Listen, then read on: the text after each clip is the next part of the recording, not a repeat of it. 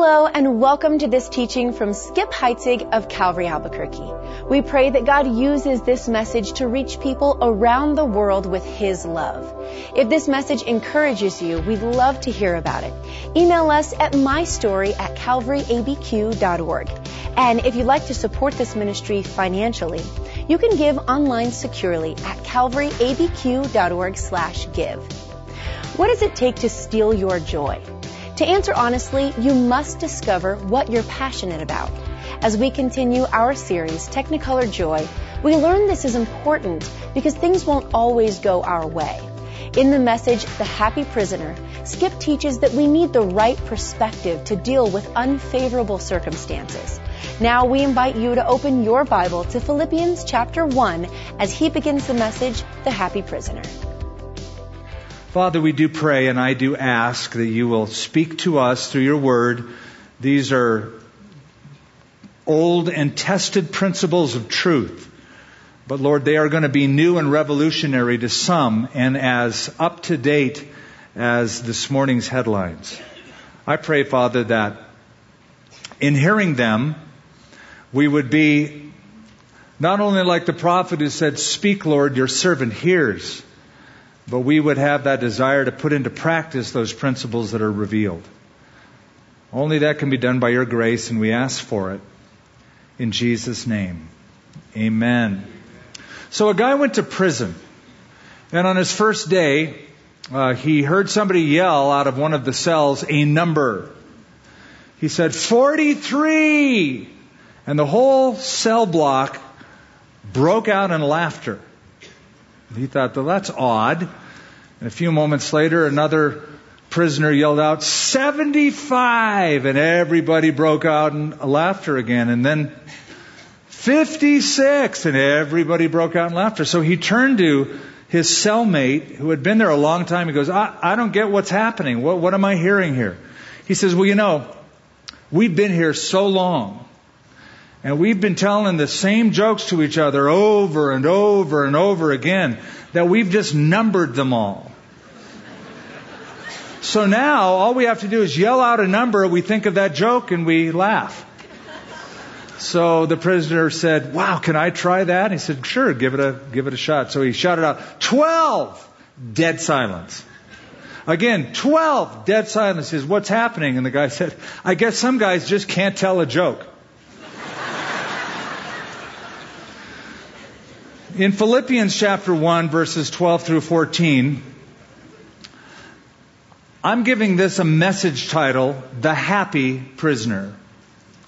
Now that sounds like an oxymoron because you don't associate happiness generally with being in prison. In fact, prison is a place where usually joy is absent. It's a place where life is unpleasant. It's a place where dreams go to die. I found a website for the criminal justice system called corrections.com in which this statement was on it. Most prisoners are unhappy. Many of them are unhappy all the time. Many contemplate or attempt suicide or self-mutilation. The suicide rate for American prisoners is between 5 to 15 times greater than it is for the general American population. End quote. I'm sharing that with you to begin with because I just want you to keep in mind that we are reading the letter of a prisoner. Somebody who is incarcerated for his faith in Christ. Let's look at our verses this morning and we'll see what he has to say. Chapter 1, verse 12. It's a new paragraph of thought now. But I want you to know, brethren, that the things which happened to me have actually turned out for the furtherance of the gospel, so that it has become evident to the whole palace guard and to all the rest that my chains are in Christ. And most of the brethren in the Lord, having become confident by my chains, are much more bold to speak the word without fear. So Paul is a prisoner. He's a prisoner in Rome. These are not the best conditions that he has ever been in. This is not the happiest place. Paul is physically bound. And Paul's ministry is severely restricted. And yet, do you remember what the theme of this book is? Tell me what it is. Joy. It's a letter oozing with joy. 4 chapters, 104 verses, and one of the themes, the major themes, is joy. Let's look at a few things. Look at verse 3 of chapter 1. I thank my God upon every remembrance of you, always in every prayer of mine, making requests for you all with joy. Verse 18, what then? Only that in every way, whether in pretense or truth, Christ is preached, and in this I rejoice. Yes, and I will rejoice. Chapter 2, verse 17, yes. And if I am being poured out as a drink offering on the sacrifice and service of your faith, I am glad and rejoice with you all. Chapter 3, verse 1. Finally, my brethren, rejoice in the Lord. Chapter 4, verse 4. Rejoice in the Lord. And I say it again, rejoice. So he's a prisoner, incarcerated in a jail, saying, rejoice, rejoice, I'm glad, rejoice. Now, either he's a nutcase, he's been beat up one too many times, so now his brains are addled. Or, number 2, he's lying through his teeth. He's putting on a good Christian face. Oh, Christians are supposed to act this way. Rejoice, smile, wee! Or, he's onto something. And we need to find out what it is that makes him so joyful. And so that leads me to give you a statement that I think sort of encapsulates the whole book. And that's this. Spiritual maturity can be measured by what it takes to steal your joy. Spiritual maturity can be measured by what it takes to steal your joy. What does it take to end the experience of joy as a believer to the area of anger, bitterness, whatever it would be? Spiritual maturity can be measured by what it takes to steal your joy. The other night, my grandson spent the night. It's always a joy. And we got up in the morning. I was making breakfast for him, and so he was watching cartoons, and he came and goes, I'm looking for Winnie the Pooh. You know, we love watching that, and we both love Winnie the Pooh. So, well, we didn't find it, but that's what we were looking for. But I've often wondered if life were a Winnie the Pooh episode, what character would you be? Would you be perhaps the timid piglet? Would you be Pooh Bear himself, who likes to eat a lot? Would you be the important but pushy rabbit? Would you be the wise but boring owl? I'll tell you who Paul the Apostle would be. You know who he'd be? He'd be Tigger. Paul the Apostle would be that exuberant, ebullient, resilient, bouncy tiger character named Tigger. You see, Paul has every reason to be Eeyore. He has no outward reason at all to be joyful, but he is joyful. I found an article I wanted to put up and have you see it as I read it to you from Psychology Today that said, quote, people are unhappy because they view their lives as prisons. Many people feel trapped by aspects of their life. Trapped in an unhappy relationship, or trapped in an unfulfilling job, or generally unhappy with their life despite basic needs being met. End quote. So don't you find it interesting that this dude is in prison, he is not licking his wounds, he is not sending out invitations to a pity party, but he's saying, rejoice, rejoice, rejoice. Now, to find out why, we need to follow the progress of his thinking in these 3 verses. So I'm glad we only have 3 verses. Because we're going to begin with his passion, move on to his problems, and end with his perspective. You have to understand his passions to really understand his problems, because one led to the other, but then we'll end with his perspective. Man, there's enough information here for me to draw out 3 principles. Let me share the first with you. Godly passion is commendable. Godly passion is commendable. Paul had a passion in life. That seems to be a very popular question. What's your passion in life? Paul had one. He had a master passion. If you know anything at all about Paul the Apostle, you know he was a pretty determined guy. He had what we would call a type A personality, highly motivated with a single focus. And generally, people like that are highly successful people because they never quit. They never say die. They never give up. Everyone, including you, has a master passion. What drives you? What does your mind think of when it's in neutral and you've got nothing going on? All the activities are gone. What is the one thing above everything that you want or seek for or want to do more than anything else? For some people, it's a career. And for those people who make that their master passion, everything else takes a back seat. Sadly, even relationships will often take a back seat. For other people, it's power. For other people, it's money. Let me remind you of what Paul's passion was. Paul's passion can be summed up by two words: the gospel. The gospel. The gospel.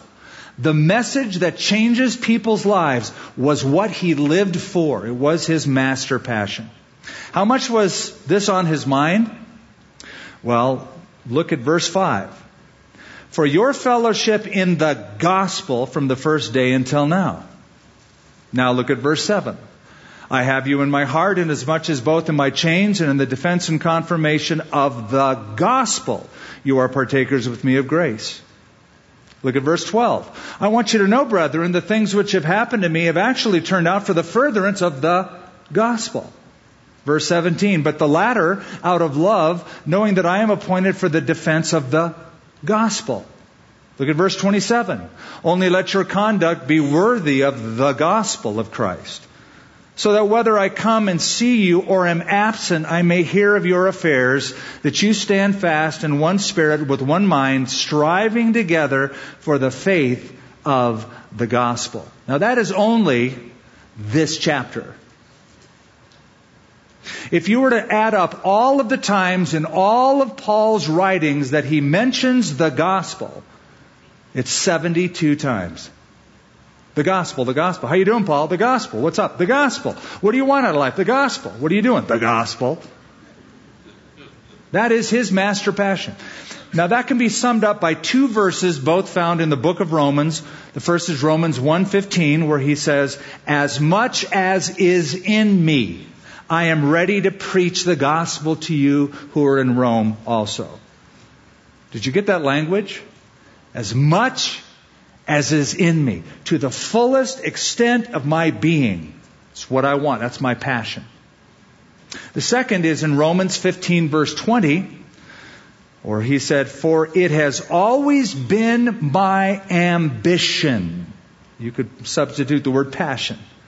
It has always been my ambition to preach the gospel where Christ is not known, lest I build on another man's foundation. Question, why is that his passion? Why would that thing that at one time he tried with all of his might to stop be now his passion? Remember, Paul went around putting out the fire of the gospel, keeping it from spreading. He went to Damascus to stop the gospel. Why is this now his passion? Simple to answer that, because the gospel was the only thing that could change him. Nothing else could. Nothing else did. On that Damascus road, when he saw that light and heard that voice, and he received that Jesus, his life was never the same.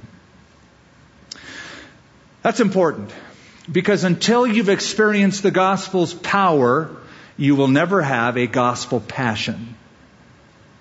It's only people who have seen and felt and experienced the power of the gospel in their own lives that it becomes to them a passion.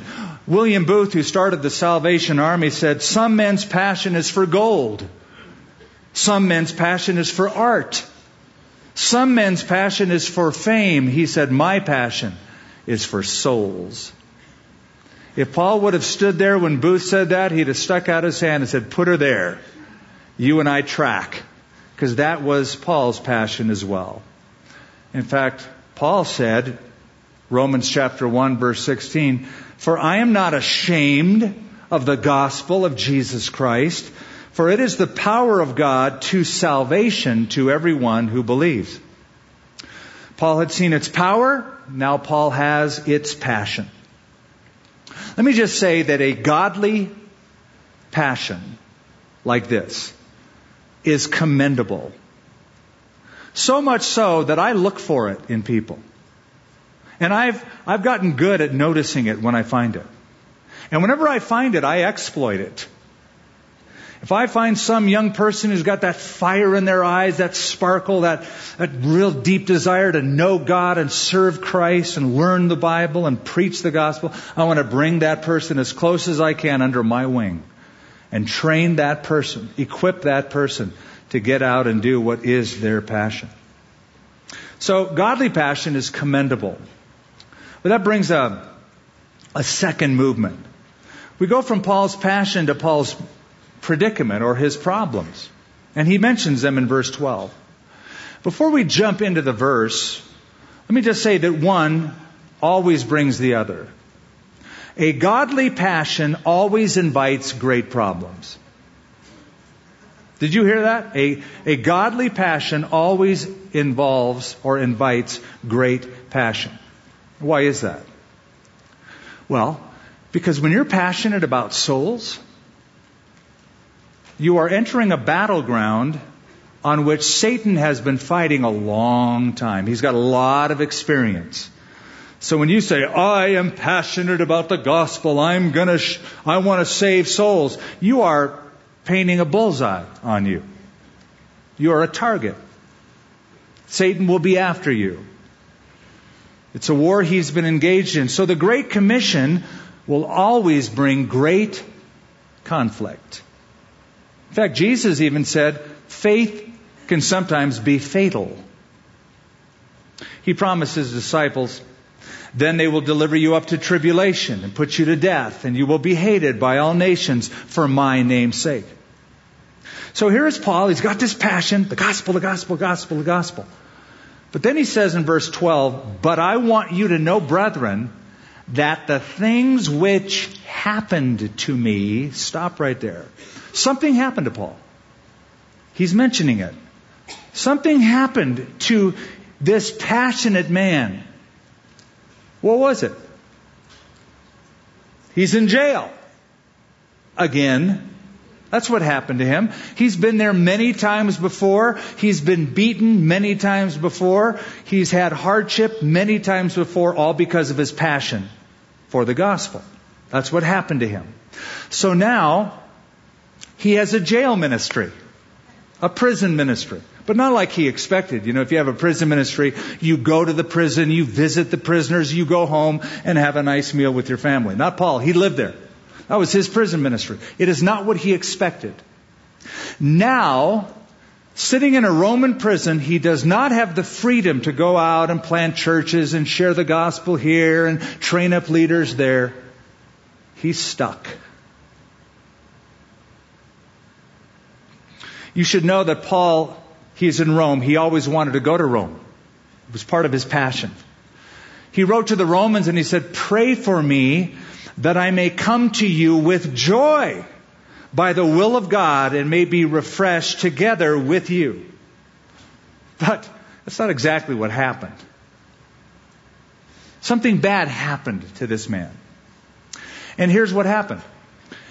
After his third missionary journey, he goes back to Jerusalem. He's in the temple area with another fellow going through a ceremonial ritual. Some of the leaders spot Paul there. They start a riot and they attack him. A Roman soldier arrests Paul, not to punish him, but to protect him from the mob. Takes Paul, is about to have Paul beaten. Paul pulls his Roman citizenship card out, so you can't beat me, I'm a Roman citizen. So he is then taken from Jerusalem to Caesarea by the sea, where he spends 2 years. And he goes through 3 trials in 2 years. He stands before Felix, he stands before Festus, he stands before Herod Agrippa. And after 2 years, he finally says, I'm done. This judicial process is crazy. I appeal my case to Caesar in Rome. Every Roman citizen had that right. So they put him on a ship. It is not a cruise ship. It's not a princess cruise. It is a prison cruise. And they put him on this boat, and they send him to Rome. He almost doesn't make it to Rome. The ship sinks. He has to swim to shore. But he finally goes to Rome, where he's put in jail again. All of that is under this banner, but the things which happened to me. That's what he is referring to. Now that set of circumstances is enough to change any Tigger into an Eeyore pretty quickly. You know that incarceration will always challenge your joy. Restriction of any kind is a challenge to your joy. Confinement of any sort will challenge your joy. Some of you feel chained to a job. It's a tyrant to you. Some of you feel chained to a relationship or a set of responsibilities you didn't sign up for. And maybe because of that, your passion is gone. It's dried up. This is not what you had in mind. You're thinking back to that moment when you finally said, I surrender my life to you, Jesus. And I don't just mean salvation. Maybe you came to the point after salvation where you said, now I'm going to get serious. I'm going to really live for Christ from this day forward. But here you are today, and you're thinking back to that day, and this is not what you had in mind that day.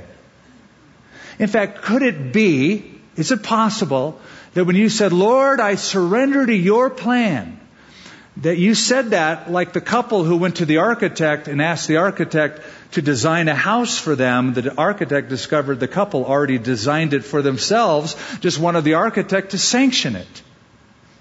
Maybe when you said, Lord, I surrender my life to you, what you meant is, I surrender my will. I hope it is your will, Lord. Here are my plans for my life. I just want your stamp on it, because you must want what I want. And now you're going, this is not what I thought I signed up for. Well, Paul is about to say something very revolutionary. This is where we really need to listen. So we move from his passion to his problems to his perspective. How does he view all that has happened to him? Now, as we dive into this, I'm just going to review. What is the theme of this letter? Joy. 16 times in this letter, the word joy, the word rejoice, or the word rejoicing are found. No less than 16 times. We've already seen the object of Paul's joy, the gospel. We've seen the challenge to Paul's joy, the things that happened, the prison, the beatings, etc. Now, let me show you the reason for his joy. And that can all be summed up by a single word in verse 12. It's the word furtherance. But I want you to know, brethren, verse 12, that the things which happened to me have actually turned out for the furtherance of the gospel, so that it has become evident to the whole palace guard and to all the rest that my chains are in Christ. And most of the brethren in the Lord, having become confident by my chains, are much more bold to speak the word without fear.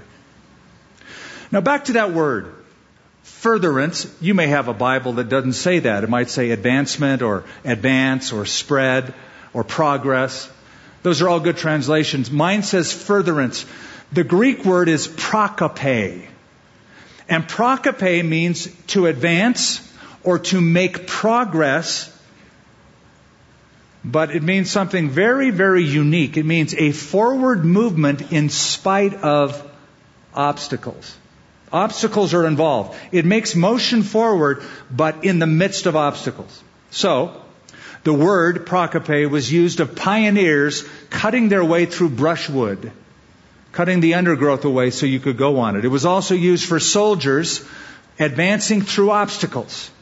It was also sometimes used as a nautical term for ships making headway while there was a headwind.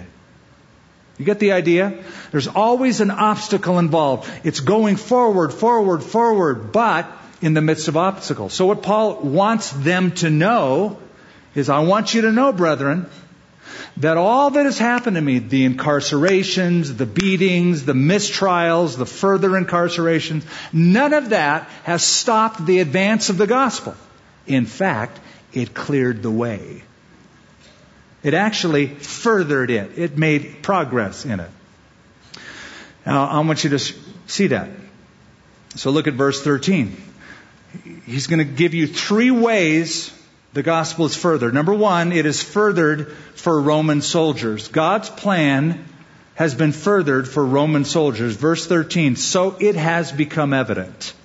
Now watch this. To the whole palace guard.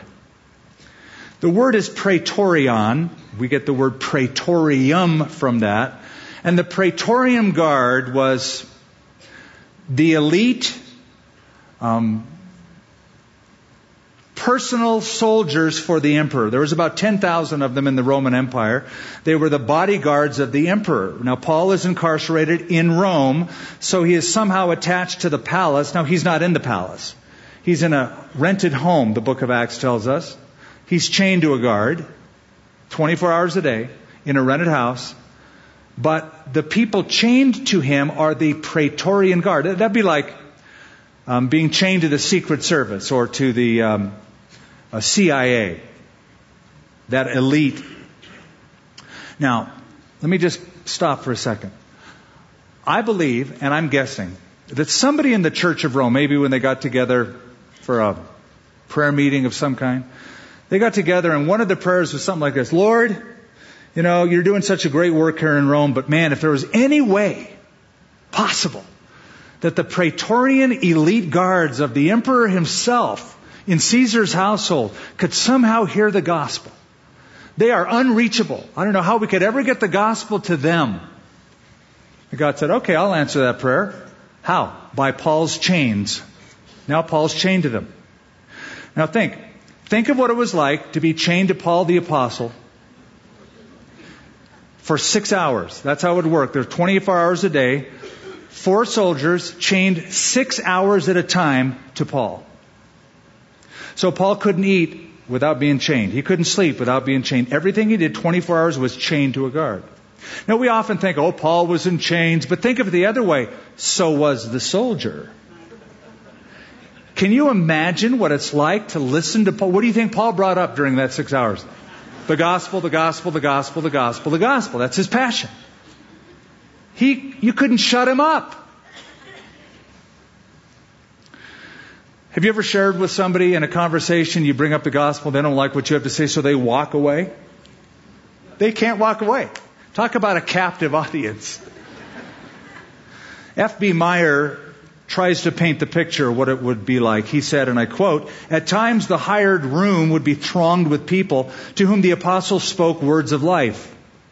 And after they withdrew, the enemy would, or the sentry would sit beside him, filled with many questions as to the meaning of the words which this strange prisoner spoke. At other times, especially at night, the soldiers and the apostle would be left to talk. And in those dark, lonely hours, the apostle would tell the soldier after soldier about his own proud career in early life, of his opposition to Christ, his ultimate conversion, and would make it clear that he was there as a prisoner, not for any crime, not because he raised a rebellion or a revolt, but because he believed that he whom the Roman soldiers had crucified under Pilate was the Son of God and the Savior of men." Now, what is the result of all of this chained to a Roman guard mean? It means some of them got saved. I know that to be a fact because when he closes this letter, Philippians, in chapter 4, verse 22, almost tongue-in-cheek, he says, "All the saints send you greetings, especially those who belong to Caesar's household." Wink, wink. Isn't that great? Some of those soldiers who were unreachable got reached, and there's only one way they could, by being chained to a Christian. So the incarceration, the suffering that Paul experienced, it furthered God's plan for Roman soldiers. But there's a second I want you to notice. It furthered God's plan for Roman citizens. Go back to verse 13. "So that it has become evident to the whole palace guard, and to all the rest that my chains are in Christ." You know, Paul didn't just write words without meaning. He didn't say, I just need to fill that sentence in, so I'll just put to the rest. It means something. He was chained to soldiers, but it's become evident to not only them, but to the rest. What does that mean? Here's what it means. Paul was under house arrest, we're told in Acts 28. House arrest meant that there were certain freedoms the prisoner had. He lived in a house, but chained to a soldier 24/7. He could not leave the house, but people could come and visit him. So Acts 28 tells us that Jewish leaders came to visit him, Christian leaders came to visit him, citizens of Rome came to visit him. Acts 28 says, for 2 whole years, Paul stayed there in his own rented house and welcomed all who came to see him. Now listen to these words. Boldly and without hindrance, he preached the kingdom of God and taught about the Lord Jesus Christ. Amazing. Here's the principle. Don't miss this principle. The longest period of Paul's incarceration was the greatest period of Paul's impact. Staggering. The longest period of Paul's incarceration was the greatest period of Paul's impact. In other words, Paul's confinement was God's assignment. That prison became his pulpit. Oh, and by the way, just a little FYI, Paul wasn't just being chained to a soldier and giving Bible studies to people. He spent a lot of time writing books. The very book you are reading was written during that time. Ephesians, written during that time. Philippians, during that time. Colossians, during this prison stay. Philemon, written, those 4 prison epistles, all written during this time. And he's having Bible studies at the expense of the Roman government. How cool is that? There was never an issue back then with the separation of church and state. They paid for it and he preached. Now, here's what I'm wondering. The next time you are tempted to think, man, I'm stuck with this job. Hate it, but I'm stuck here. Or you think, I am shackled to this desk, or I am imprisoned by this person. You know, you could see it as an opportunity. Not an incarceration, an opportunity. If, and only if, your passion is the gospel. I'll guarantee you, if your passion is not the gospel, it's just an inconvenience to you. It's just a horrible, bitter experience of suffering. Why would God allow it? Unless you see it as an opportunity. If you see it as an opportunity and it's your passion to preach the gospel, you'll see it as a pulpit. You'll see it as a way to get the gospel out. So, Paul's suffering, his jail sentence, was an opportunity for the furtherance of God's plan for Roman soldiers. It furthered God's plan for Roman citizens. And finally, and we'll close with this, it furthered God's plan, listen, for reluctant saints. Reluctant saints. I find there's a lot of reluctant saints. I find them all over the place. Just a little ashamed of the gospel, a little reluctant to say anything that they believe. So verse 14 is about that. And most of the brethren in the Lord, those are fellow believers, having become confident by my chains, my imprisonment, are much more bold to speak the word without fear. Now you know what that tells me? That tells me that people in Rome, Christians in Rome, were scared to say anything. They were timid. They were frightened to announce, I'm following Jesus Christ. He's my Lord and Savior. Here's my testimony. They were afraid. And understandably, Paul ended up in jail. They could too. But in watching and hearing about Paul being so bold and unhindered to soldiers and to people who visit him, the citizens of Rome, they started thinking differently. They started having thoughts like, if God can use Paul in jail, God can certainly use me out of jail. So they became a little more bold. And so they're not in prison. Paul is. They're citizens that live out there in Rome. Live in that house, this house, the Roman Forum, work in that market. So now these citizens who can go out are emboldened by Paul, who's stuck in prison, and now they're reaching the kind of people that Paul couldn't reach. So it furthered God's plan for these reluctant saints. So think of it. Instead of seeing those prison guards as a nuisance or those prison chains as a hindrance, Paul saw them all as a furtherance. What a perspective. I'm sure that I'm speaking to people right now who are feeling chained to something. Let me give you an example. You may be a mother. You've given up a career. You went to college for that career. You quit your career. Now you're devoted to raising children at home. All of that investment is sort of not being used. And you may feel, like many do, I'm in prison here. Let me encourage you with the example of Susanna Wesley. Susanna Wesley had 19 children. Do you think she ever felt confined? 19 kids. Last week on the platform we had a mom who had 8 children. Another one who had 10 children. Susanna Wesley had 19 kids. She was often feeling very constricted. But she had 2 sons, John Wesley and Charles Wesley, who shook the British Isles with the gospel. One is a preacher, one is a hymn writer. By her imprisonment, she furthered the gospel. Maybe you feel chained to a job or a career. Now, it could be that you're even successful in your job, successful in your career. In fact, the more successful you get, you're feeling more imprisoned. You're sort of stuck there. You have to produce more and more and more. And so you think thoughts like, well, I'd love to do more for Christ, but I'm stuck here and I'm very successful and I got to keep this going. I have employees and I have responsibilities. Let me encourage you with the story of J.C. Penney, who made an enormous amount of money in his corporation. Still does, even though he's long gone. J.C. Penney, a Christian businessman who felt sort of imprisoned by what he did, but decided, well, he could give the money away to gospel work. So get this, 90% of his income he gave away. He kept and lived on 10%. Now, most Christians give away 10%. That's their tithe. They live on 90%. He decided, I'll reverse that. I can live happily and I make a lot of money. I can live on 10%. I'll give 90% away to those people preaching the gospel. He used that confinement, so to speak, to get the gospel out.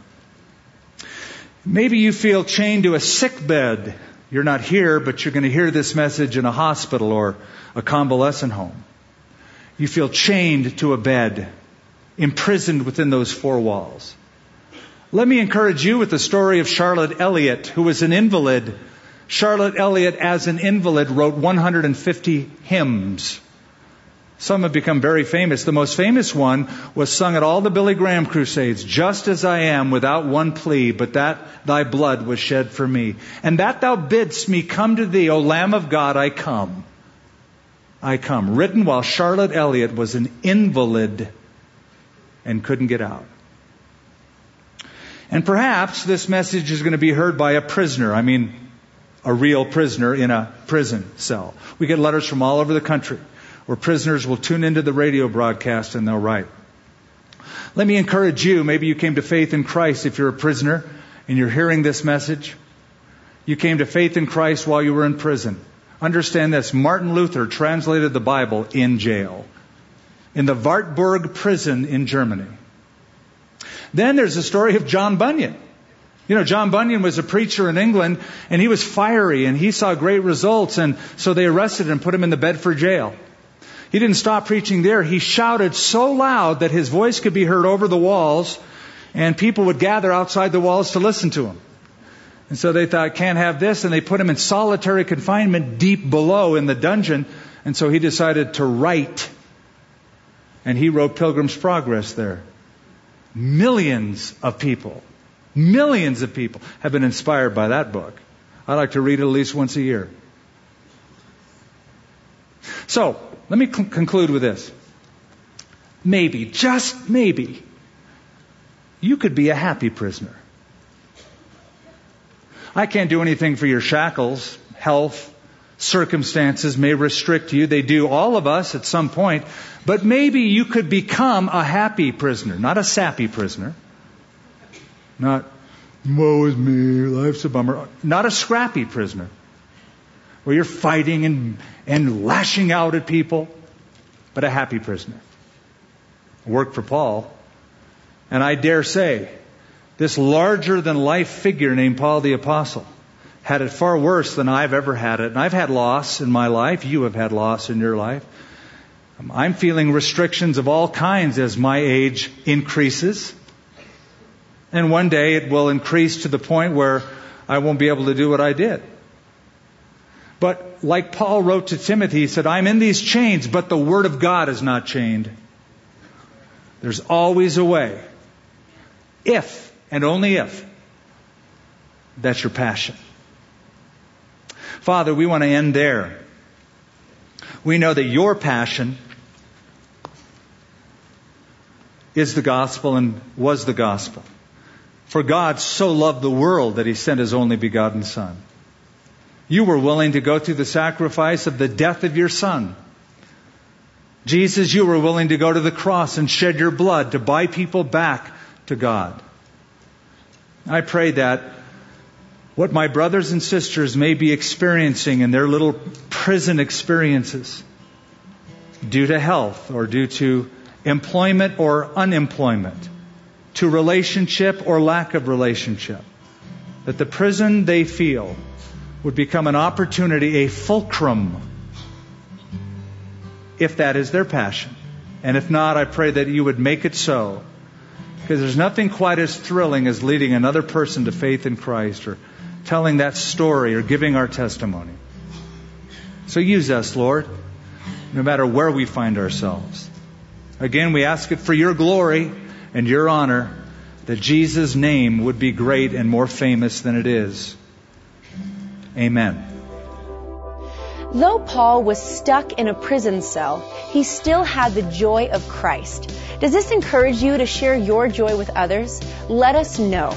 Email mystory@calvaryabq.org.